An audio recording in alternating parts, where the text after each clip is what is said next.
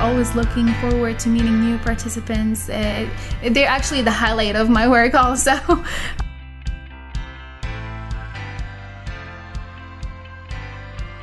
Welcome to our podcast series, My Life as a Research Assistant. This series is brought to you by Kessler Foundation, where we are changing the lives of people with disabilities. I'm your host, editor, and producer, Joan Banks Smith, creative producer for Kessler Foundation. Research assistants are on the front lines of our research studies, collecting data, conducting interviews, testing subjects, and are the face of Kessler Foundation to our research study participants. In 2020, Kessler Foundation was ranked among one of the best nonprofits to work for and best places to work in New Jersey. Throughout this series, we'll meet up with research assistants from our mobility, spinal cord injury, stroke, traumatic brain injury, and neuroscience and neuropsychology centers who have been with the foundation for over a year, and some that are now senior research assistants, nurses, MD, MS candidates, postdocs, and those that have entered into many more professions. In this episode, I met up with Salma Ome, a former research assistant from our Center for Stroke Rehabilitation Research. In 2019, Salma received an MBA from Rutgers Business School and is now a marketing associate for Tefal Cookware. What brought you to Kessler Foundation?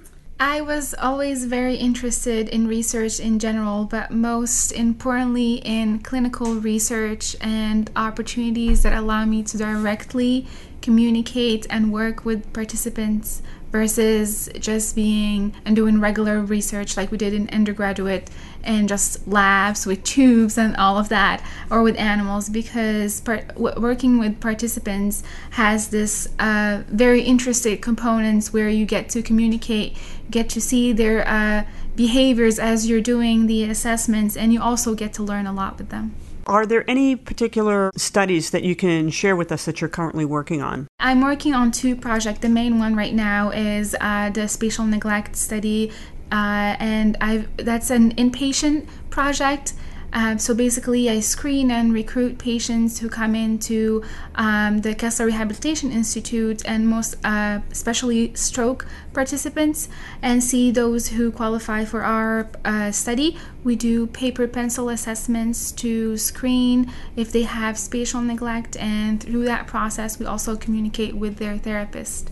Now, for our viewers who aren't familiar with spatial neglect, can you tell us what that is? Yeah, definitely. So what spatial neglect is, most patients who have a stroke in their right brain and the right hemisphere, they have the tendency to have something which is called spatial neglect. This is what means, just from the name itself, you hear spatial and neglect. So the patients who had a stroke in the right brain, they have the tendency to ignore stimuli or objects in their left side of space.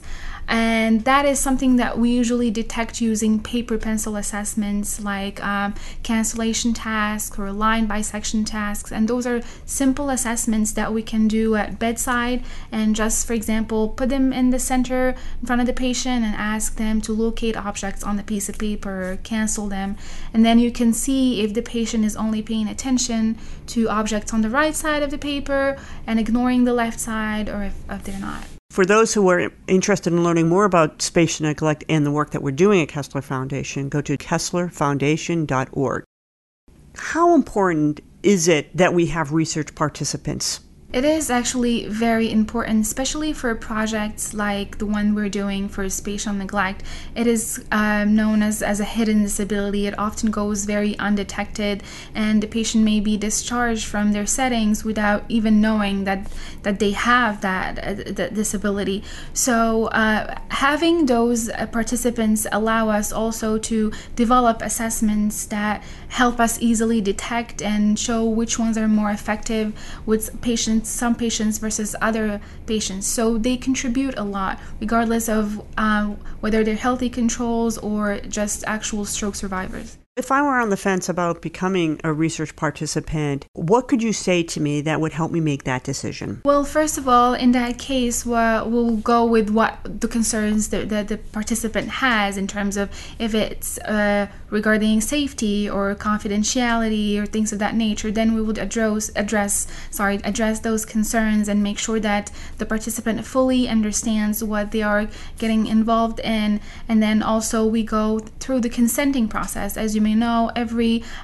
research protocol has a consent. So during that consenting process, we go explicitly and explain every little detail, making sure that the participant is well aware of what the project is all about, and to make sure also to cover that all the information that we obtain is confidential. For parting thoughts, is there anything else that you would like to share with us about the work that you do here at Kessler Foundation? In about 2 weeks, it will be exactly a year that I've been here, and honestly, it's been a great time. I've loved working here. I've always looking forward to meeting new participants. They're actually the highlight of my work also. They're very nice, always sharing a lot of things with me, and I've been learning a lot from them as well as from all the team that I'm working with.